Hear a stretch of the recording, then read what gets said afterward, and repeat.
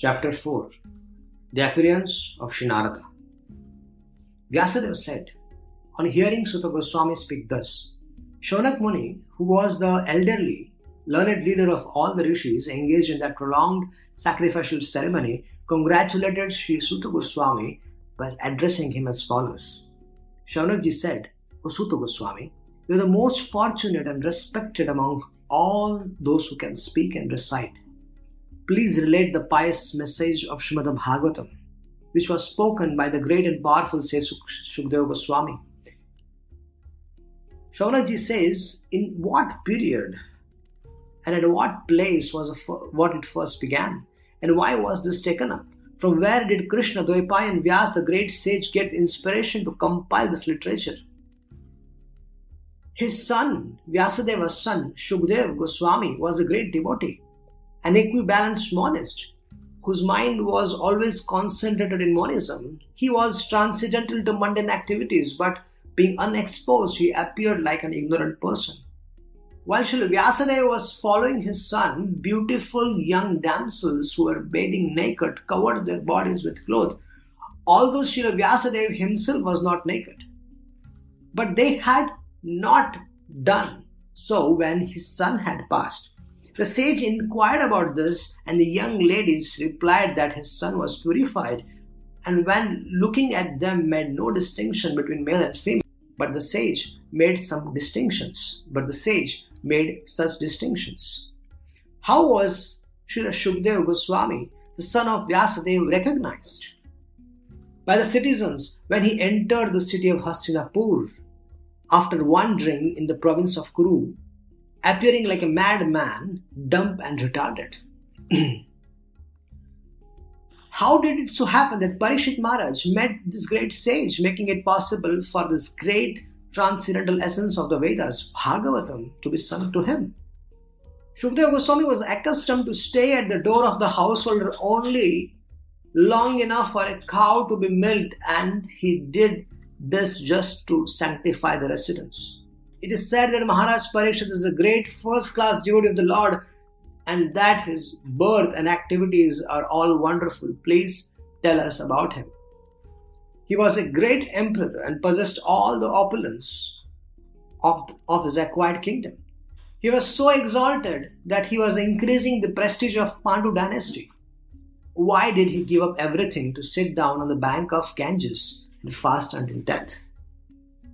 He was such a great emperor that all his enemies would come and bow down at his feet and surrender all their wealth to their own benefit.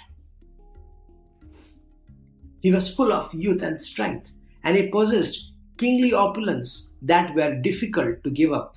Why did he want to give up everything, including his life?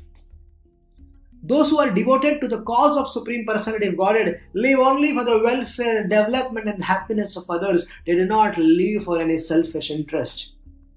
So even though the Emperor Parikshit was free from all attachment to the worldly possessions, how could he give up this mortal body which was the shelter of others?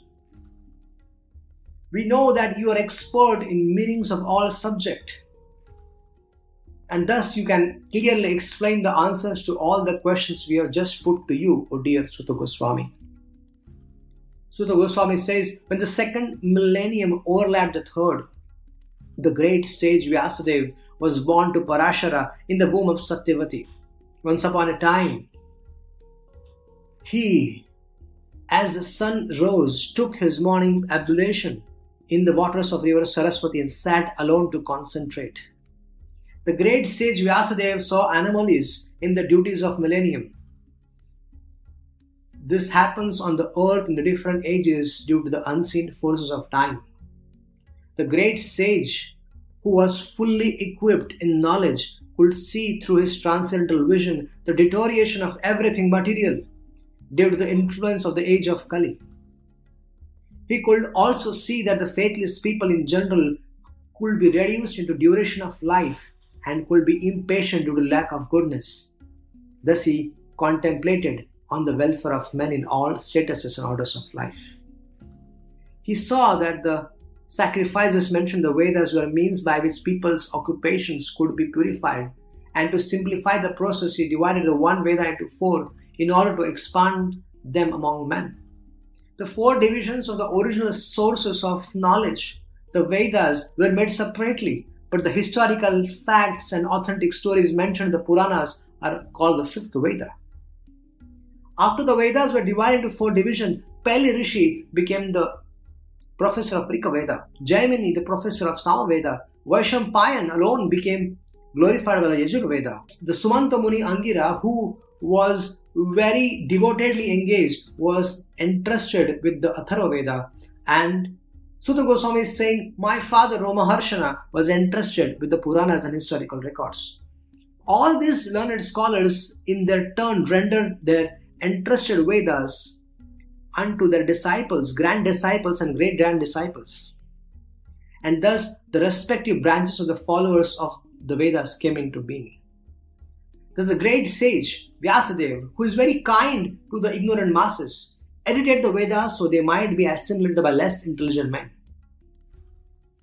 Out of compassion, the great sage thought it wise that this would enable men to achieve the ultimate goal of life. Thus he compiled the great historical narration called the Mahabharata for women, laborers and the friends of twice born. Still in his mind, Vyasadeva was not satisfied. Although he engaged himself in working for the total welfare of others.